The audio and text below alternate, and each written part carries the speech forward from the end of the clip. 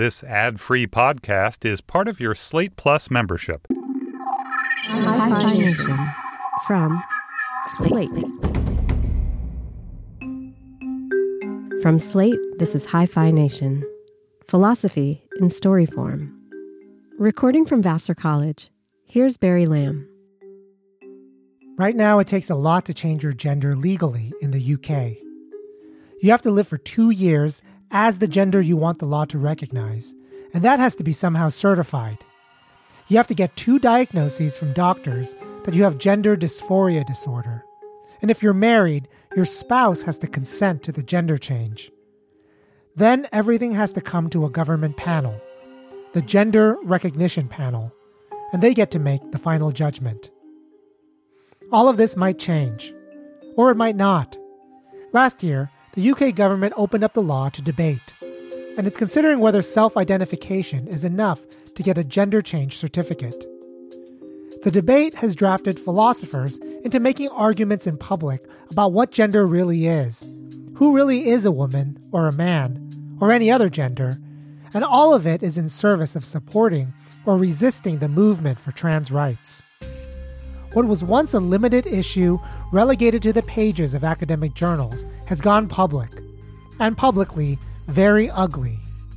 In particular, it's pitted trans rights advocates against certain feminists, a division I was naive enough to think didn't exist. But it does, and it has for many years. The wing of feminist philosophy that has resisted recognition and acceptance of transgender identities has been around for a long time. On today's episode of Hi-Fi Nation, we look at the story of its origin in the 70s and the 2 women whose clash led to the ideas that are today's transgender movement and its feminist opposition. On the next episode, we see how these events of the 70s resonate today. I'm Sandy Stone. I'm a mom and a grandmother, and I live in Santa Cruz, California. I'm Professor Emerita of Communication from the University of Texas at Austin. I'm also transgender. I grew up in a middle-class Jewish family. My name was Zelig Ben Natan, and everything went fine until it didn't.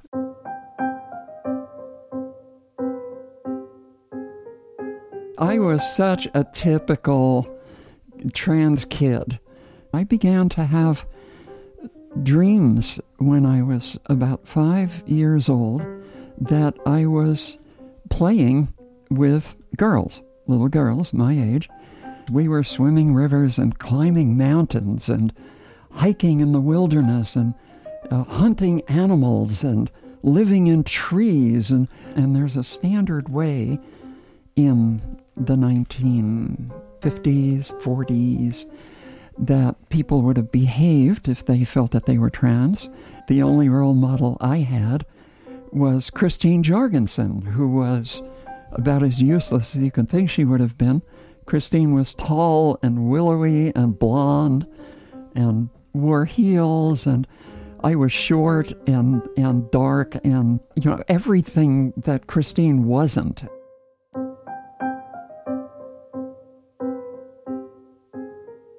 And I went off on my own to San Francisco, and the minute I got there, I picked up the phone and began to look for resources. The closest thing to it was one of the first organizations for gay men at the time, which was called the Metaphysics Society. I called them, and I explained, without using those exact words, that I was transgender, because transgender as a term had not yet been invented. And I asked them, do you have anyone who can help me? And Matachine said, no. Why don't you call the Daughters of Bilitis, which was another lesbian organization? So I did. And the wonderful daughter said, no, we don't have anything for you, but why don't you try calling the police?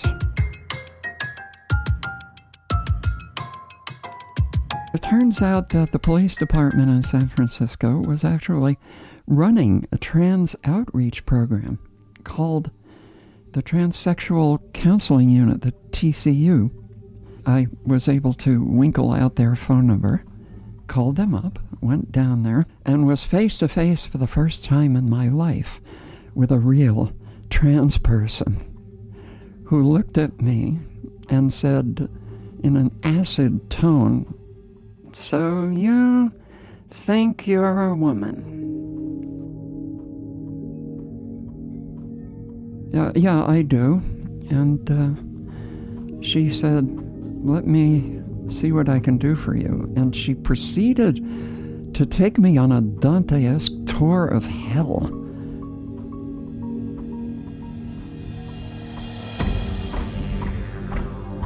Into the basements of safe houses for trans people. All the ones she was showing me had not made it through transition, but who had gotten stuck in the middle. This is all in the 1960s that this is happening, so try to put it in perspective. These were people who had not succeeded in making it through transition, so they had fallen out of society completely. Wow, Sandy, could you tell me what that means? Does it mean there were attempts at surgery, attempts at alteration? What does it mean they didn't make it out? What was happening back then? At that time, the options were very limited, and the understanding of the immense, infinite possibilities of trans were not yet present. Remember, we were in the Tenderloin. It was the police department. The other people that they were working with were trans people who were hooking, who were doing sex work because they were unemployable as anything else.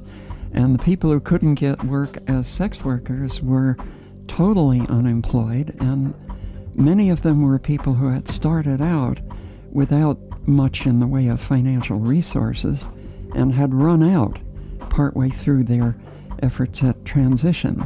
And they were now unpresentable as male, and they were also unpresentable as female. At that point, surgery was done in 2 stages. First stage was castration, if you were male to female. Female to males were barely visible, although they were there. So everyone that I was being shown was male to female.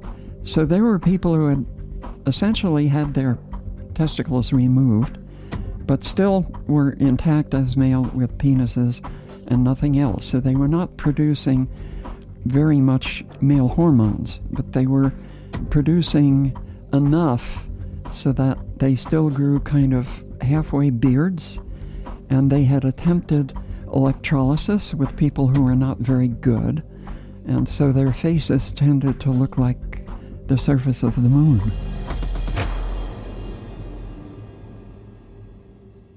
The purpose of my being shown them was to say, this is who you are.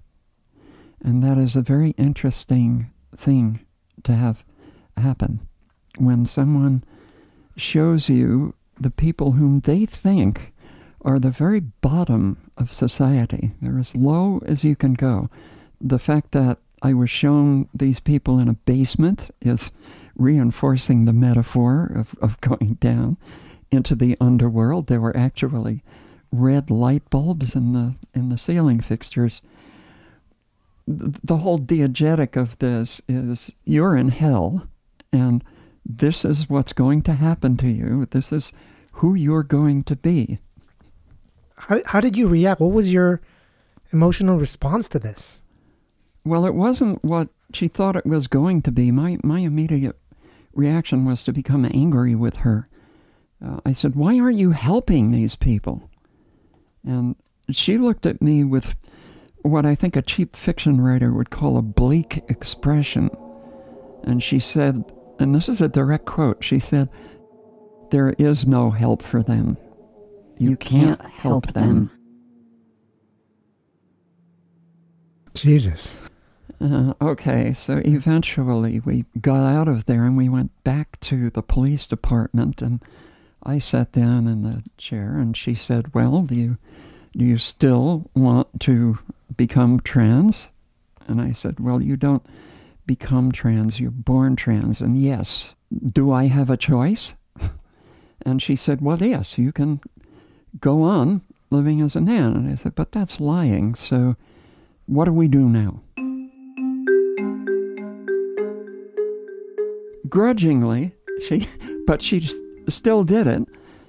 She told me about the Stanford gender dysphoria program, which she could have done right at the beginning. But she put me through her little show first. And I went up to Stanford and visited with the director of that program, whose name was Donald Laub. Don is still alive. He's retired. He was running what was at that time perhaps the only program that was seriously trying to figure out more about what transgender was and provide some sort of assistance for transgender people. Because they were trying to build a record of success, they were choosing people who were very, very presentable in society at that time as the gender of their choice. So if you happen to be a male to female transgender person, or transsexual as they were called at that time, then you were expected to be the Christine Jorgensen model.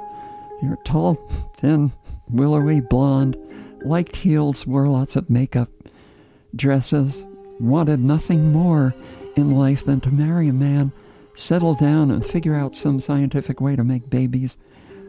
Hot damn, I am absolutely none of those things. What an adventure this is going to be. And I walk into Don's office and I say, I am interested in gender reassignment. And Don looked me up and down and said, quote, to what?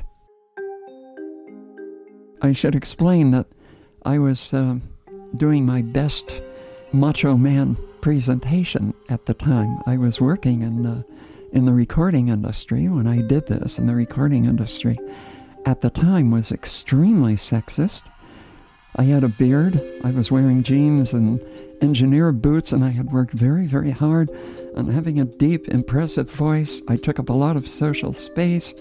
I did the whole masculine presentation as well as I possibly could. And it's not the way you're supposed to go in there. Don asked me a couple of questions, including, why do you think you want to do that? And I said, well, I may not look like a woman, but in fact I am a woman. And that became a topic of discussion for the next few years. Years? The next thing Don said, years. Wow.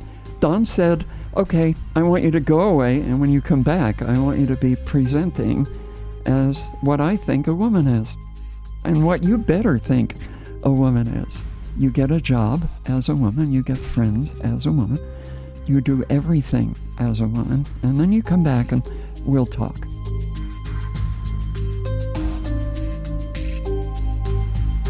I was swimming in water that was all about stereotypical behavior. Yeah.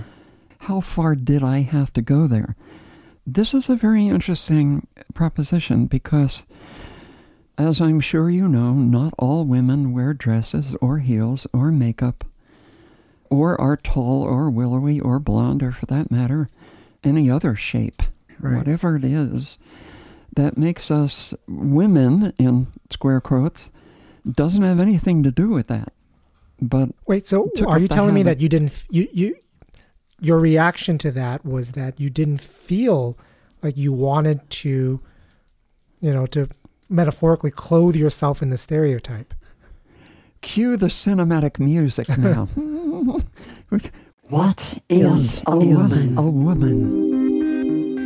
I mean, we could go there for hours. Yeah, right. And you know, I know, and I'm sure the listeners know. And this was all being threshed out everywhere at that time, right, very much in the same way it's being threshed out now. If you wanted to find assistance from trustworthy people in the medical field, the legal field, the psychological field, any of those, you had to stereotype. Mm-hmm. Because otherwise they thought you were crazy. Yeah. As a young trans person trying to get along in that situation, get along in the world, and still make my way through to just being able to get done with that, find my place in the world, find my identity, and be able to get on with my life, how can I negotiate this?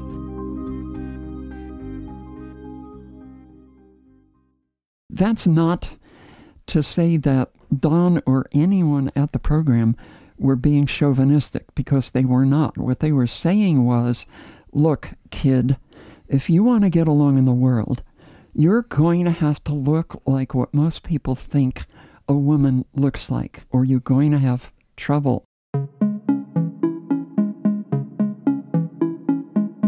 Did you understand that at the time, or did you? I mean, I did and I didn't. It was all new for me.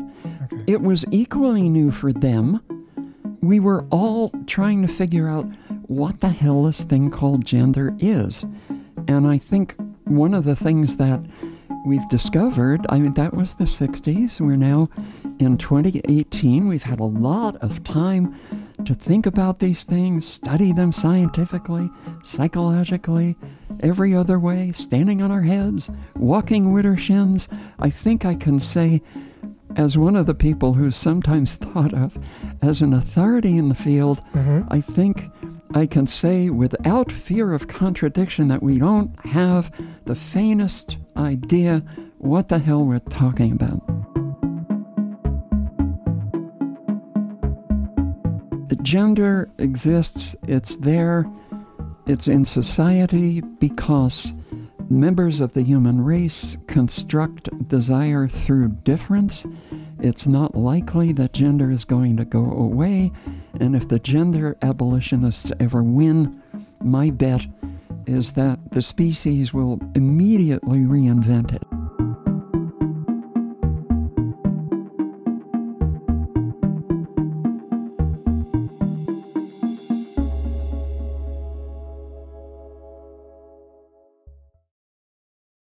Shortly after Sandy transitioned, she got a job as a recording engineer with the Olivia Collective. Olivia Records was a lesbian feminist record label inspired by radical feminist separatism, the idea that there can and should be women's-only music, businesses, communities, all completely self-sufficient and separate from men and male-dominated industries and communities. Because Sandy was a successful recording engineer who previously recorded Jimi Hendrix, Crosby and Nash, and Van Morrison, she was more than qualified. This is where the second character enters the story, a few years into Sandy's work in the collective. Sandy, there's a strand of feminist thinking that originated around the time that you were young and active, and, before you published on these questions in the philosophical humanities literature. I'd like to talk to you a little bit about where that came from, because you were there when this kind of thing arose. Could you talk? Could you tell me, who was Janice Raymond and how did you encounter her work? I'm sorry. When you said, who was Janice Raymond, I couldn't help but hearing the Bram sound from the Marvel Cinematic Universe. Oh, right. Who is Janice Raymond? Yeah. All right. Janice Raymond took me as her personal nemesis. Right, And I returned the favor for a few years, but it was a silly thing for me to do.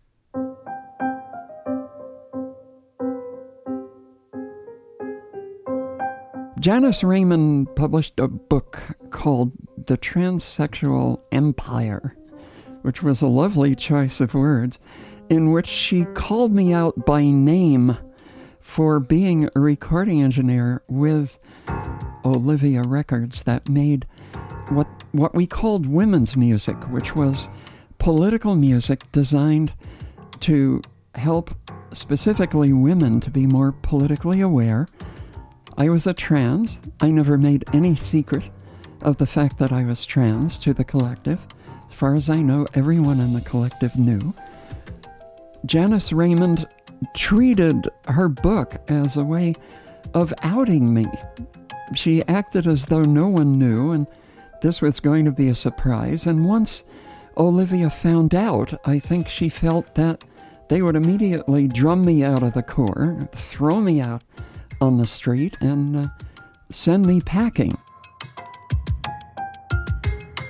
Before the book came out, Raymond sent a galley proof of the chapter called Sappho by Surgery to the collective as a means of outing me before the book came out. And she sent it in the guise of something she wanted to comment on. And then after it went all the way around, as we did with everything that we received, we'd send it back to the person who sent it in with our comments and suggestions. So this thing came around. It said something like, Sandy Stone at Olivia Records is an egregious presence there, a typical example of men trying to force themselves on women and disrupt their associations and divide women, as men inevitably do. The various women of the collective read this, and the copy that they were reading did not mention me by name. It used some euphemism for me. So it wasn't immediately apparent that it was about me specifically. That didn't become clear until the book itself came out, but there's no question later that she was saying, wink, wink, nudge, nudge, there's a trans there and her name is Sandy Stone and you get rid of her right now. The other people in the collective were being far more angry about this thing than I was. Their general feeling was that this was some very angry person out there who had gotten some kind of burr under her saddle about trans people and was writing a very nasty, narrow-minded screed for some mean-spirited purpose. We didn't quite know what it was. When it came around to me, I read it, and I said, well, this is pretty ugly, but someone eventually is going to have to write a book about transgender. But I don't think this particular thing is the book. And, to put it mildly. And we sent that back to her, and then a few months went by, and the book came out. And the collective saw, to its consternation, that chapter was about me. And in the released version, I was mentioned by name, which academically is a dodgy, kind of sleazy thing to do. And immediately thereafter, we began having trouble.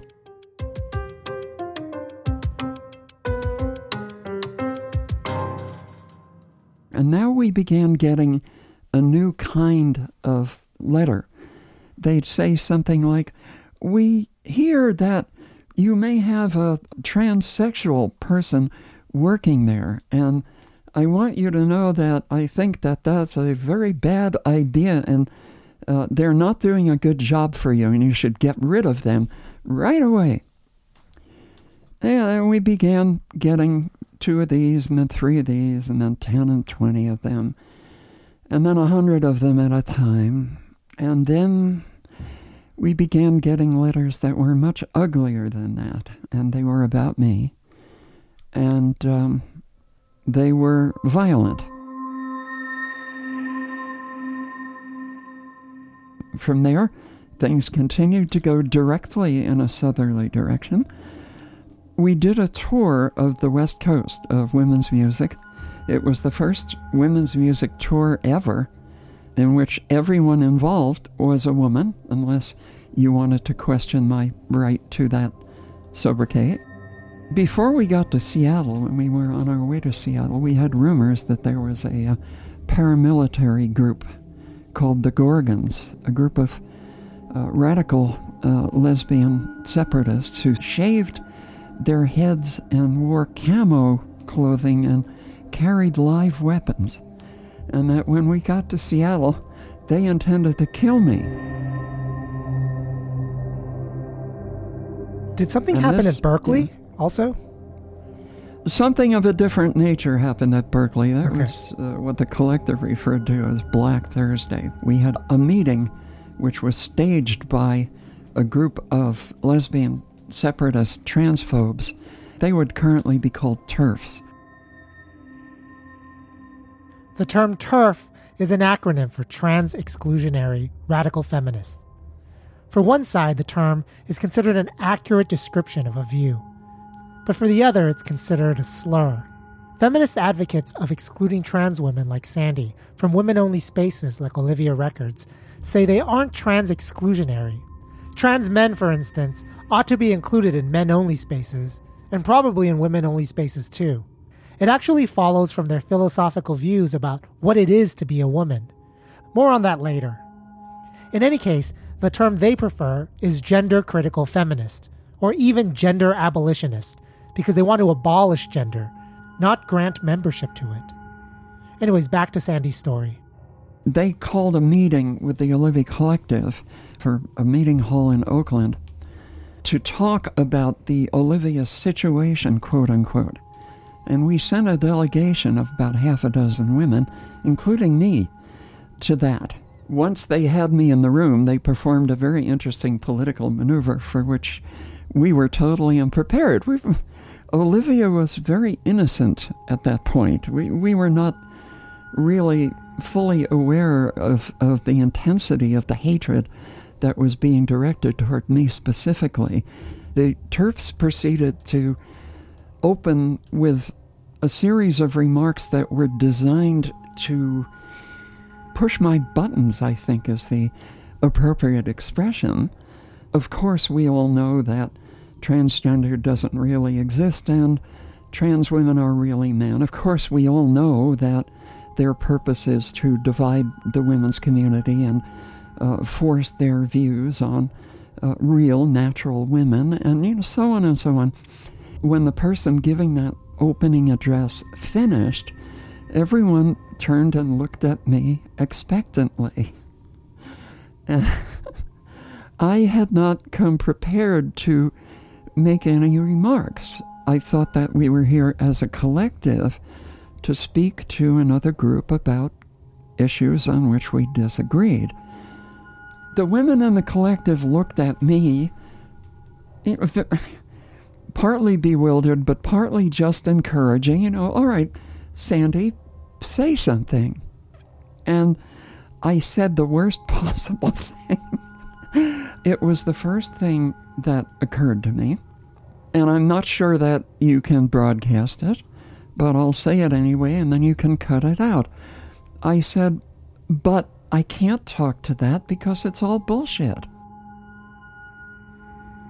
And that was the end of the meeting. It turned out that the TERFs were waiting for me to say something like that, and the room erupted into fury. People were standing on tables, screaming, literally, at us, at the Olivia Collective. Now we've seen Olivia's true colors. They're clutching this asp to their breasts. There's this evil person among them, this man, and he has to go right now, and we won't continue the meeting until he leaves. So we went off to a far end of the room, and we caucused. What do we do? We're basically kids. We're women. Most of us were in our 20s. We're making it up as we go along. We're inventing political process here with an implacable enemy. It's not a level playing field. The other side is not there to have a debate. They're just there to make us look as bad as they possibly can. Eventually, the only thing we can come up with is, I have to leave. If I do leave, maybe they can get some kind of dialogue going where we can move the needle a little bit and explain that it's not the way they say it is. It's really better than that. Sandy is not dividing us. Can we talk about this in a rational way? After I left, there was no discussion. There was no change in the TERF's position. There was no dialogue whatsoever. The collective did not succeed in moving the needle, and they came back to LA shell-shocked. And I think at that point, we really understood for the first time what we were up against.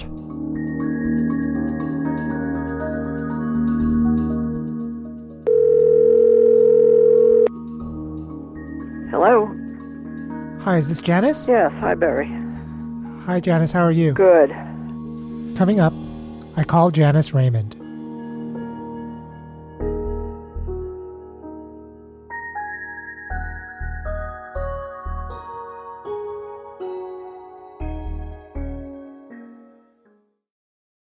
My name is Janice Raymond. I was a professor at the University of Massachusetts for 28 years in the Women's Studies Department. I'm a philosopher and mainly a medical ethicist. As Sandy Stone had mentioned, Raymond's book, The Transsexual Empire, was the founding text in gender-critical feminism that addressed the question of trans identity and trans rights. I asked Raymond where she was coming from, what she was responding to, and what her argument was. I argued that men cannot become women or women men via hormones and surgery, not because women and men are essentially masculine or feminine, but because of the history, the life experience, the privilege, in this case male, or discrimination, mostly female, attached to growing up in a male or female body. I also argued that being treated with lifelong exogenous hormones, removing a healthy penis or breasts or uterus, and often embarking on secondary surgical journeys to alter voice or appearance was in my opinion, a walking tribute to the power of cultural definitions of masculinity and femininity that really teach all of us that in a gender-defined society, it's easier to conform your body to a patriarchal society's expectations than to change your society.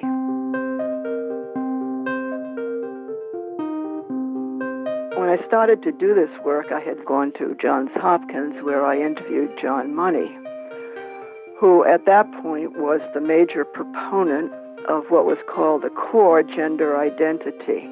His main theory was that core gender identity was fixed by age 2. I spent a chapter of the Transsexual Empire criticizing Money's theories because his work was dominant in the field.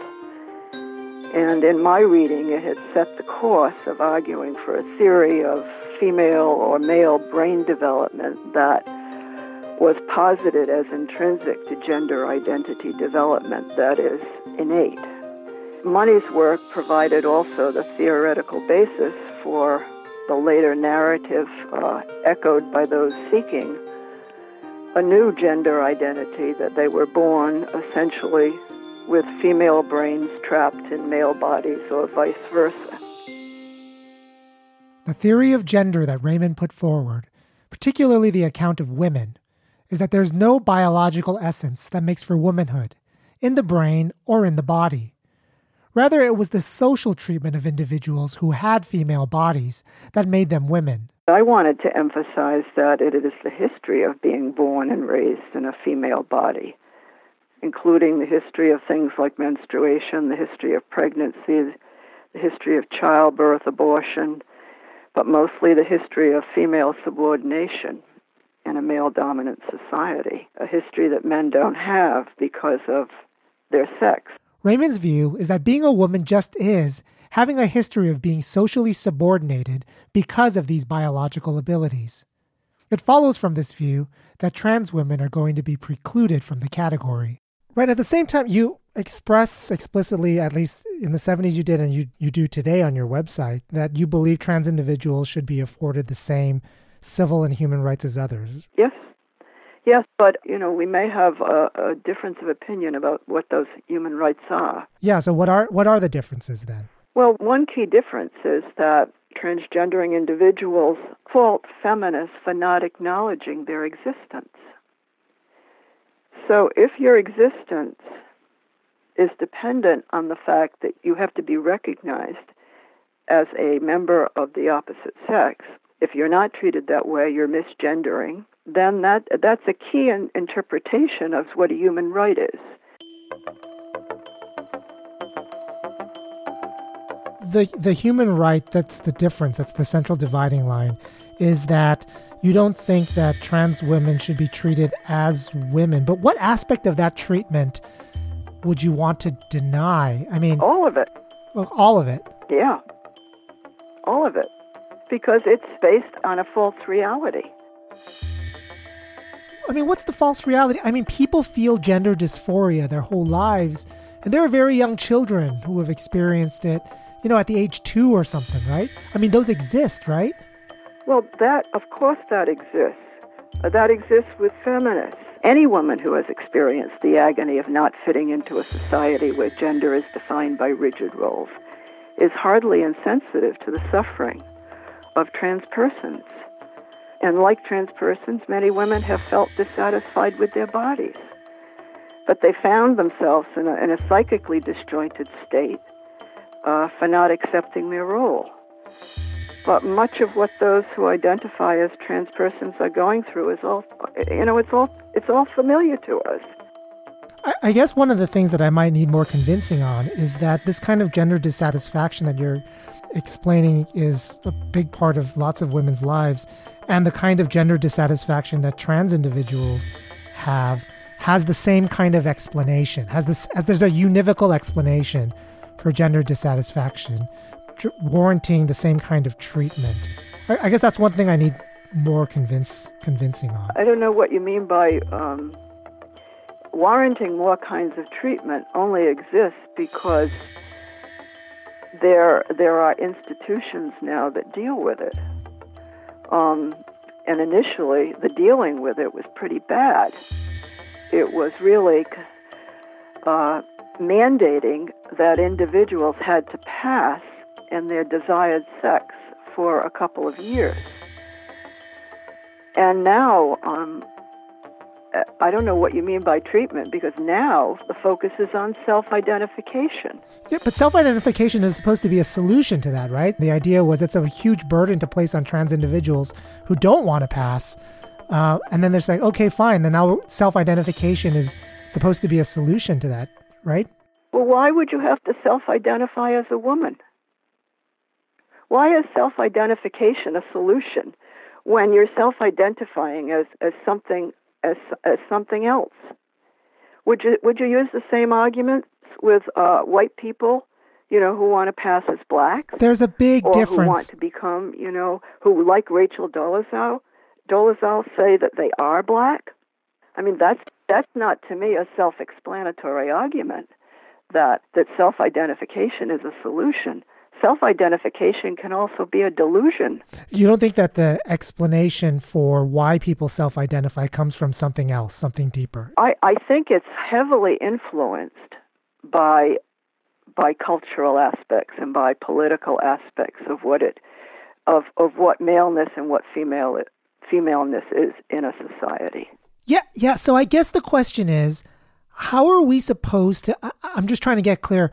I have a hard time seeing how to treat trans people with respect and equal rights while denying them treatment as the gender they're seeking us to recognize. How do you propose we do that? Not by changing the individual body, but by changing society. That's something that feminists faced in the 1970s. And, you can say, well, that's a lot to ask for, but it's no more than what we had to go through. Let me give you an example from the book. So there's a chapter about trans women who are identifying as lesbian feminists, right? Mm-hmm. And I would have thought that an individual, as you would put, male-bodied individual who transitioned, but then, strongly identified with lesbian feminists in lesbian feminist spaces, Olivia Records, these kinds of places, would have been something that allied itself with the right cause, that was changing society, right? But you criticize that. But you don't ally yourself with the cause by becoming somebody you're not.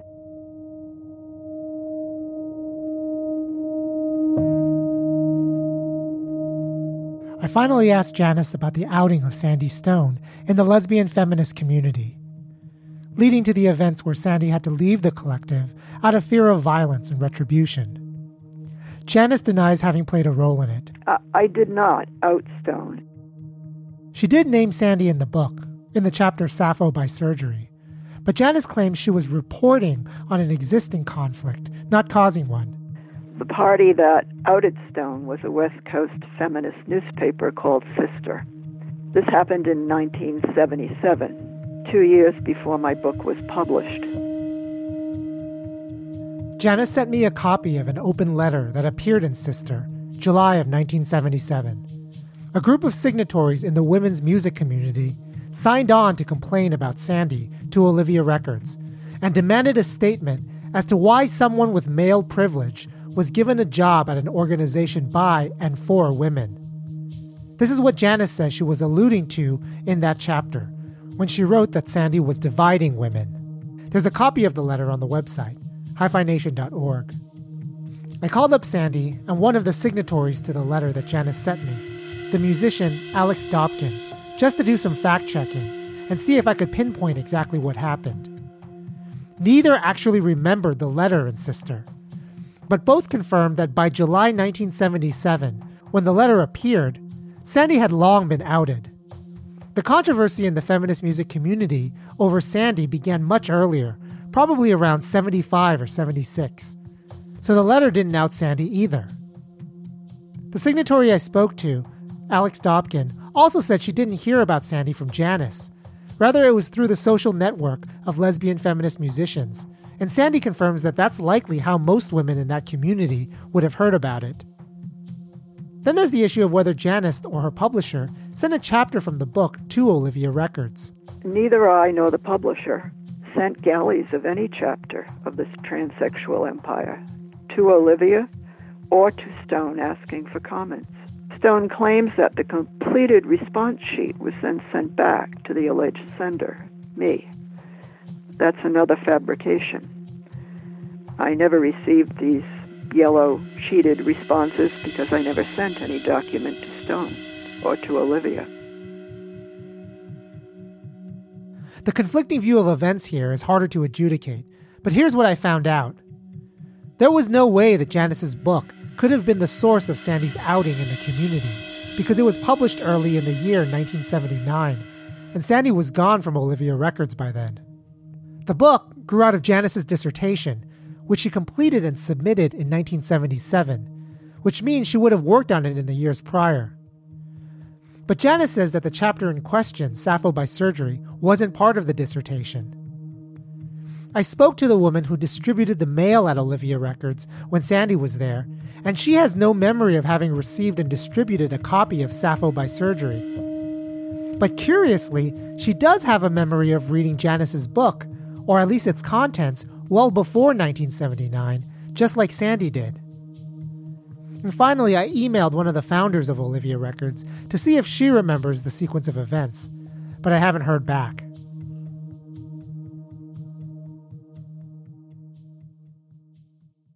What happened next, after the Transsexual Empire was published, and after Sandy was forced to leave Olivia, is not in dispute.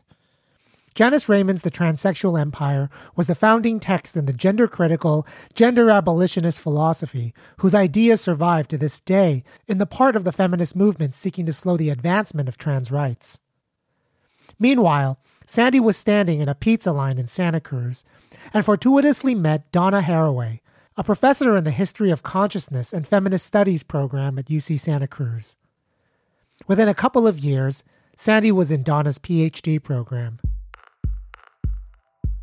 One of the first things that you do is, after you've taken your basic courses, your advisor asks you, well, what would you like to do for your first project?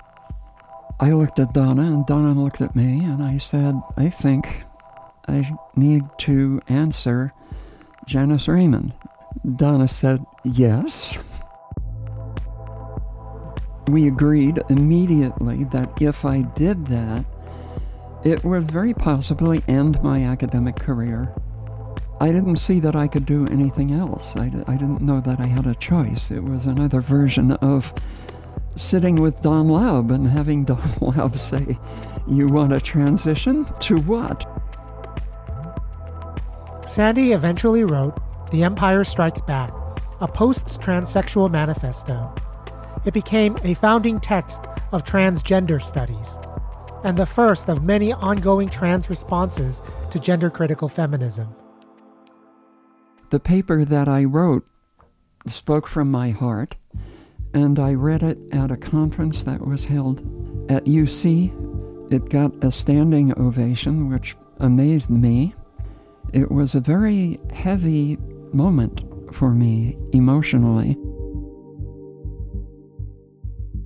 When I wrote that paper, I had a vision in my mind of a moment, maybe 20 or 30 years from then, when I'd go to some academic conference. I'd say, well, this topic requires some trans feedback. Would any trans people in the room kind of come over here and let's have a little caucus and talk about it?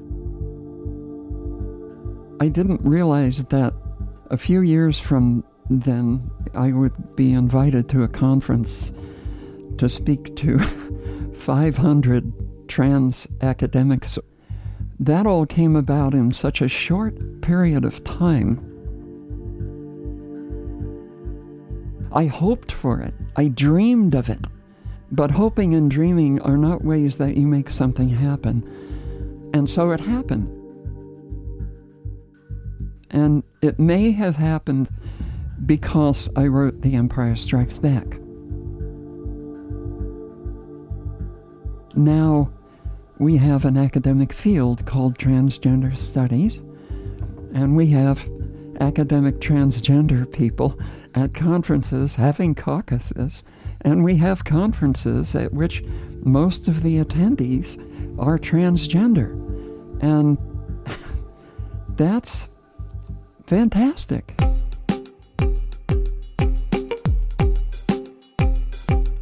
Coming up next time on Hi-Fi Nation. I'm definitely against self-ID. Okay, now why is that? Yeah, I suppose I think it can be flippant. We fast forward to the controversy today about gender recognition certificates, and the intellectual descendants of the conflicts from the 70s make their case. And now consider the person who spent 40 years living as a man, gaining all the sort of social advantage of living as a man in a society like ours. One of the main problems with this trans-exclusionary approach is thinking that the subordination and discrimination that someone faces when they're perceived as a reproductive being is the only candidate for talking about what discrimination against women is. Stay tuned after the credits for the Slate Plus segment. Hi-Fi Nation is written, produced, and edited by Barry Lamb, Associate Professor of Philosophy at Vassar College. For Slate Podcasts, Editorial Director is Gabriel Roth, Senior Managing Producer is June Thomas, Senior Producer is TJ Raphael. Thanks this week to Evan Urquhart and Alex Barish for editorial advice. Production assistance this season provided by Jake Johnson and Noah Mendoza-Gut. Visit hifination.org for complete show notes, soundtrack, and reading list for every episode. That's HIPHI nation.org.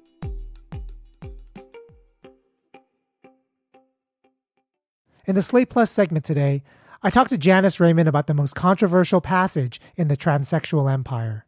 There's one more thing I do want to ask you about, though. I mean, so in that chapter on the constructing the lesbian feminist, going through your book, it just struck me as okay, it's a critique of the medical model. The transsexual empire is the medical model that imposes stereotypical masculinity and femininity on individuals. That chapter, though, Constructing the Lesbian Feminist, did charge transsexuals with a kind of rape.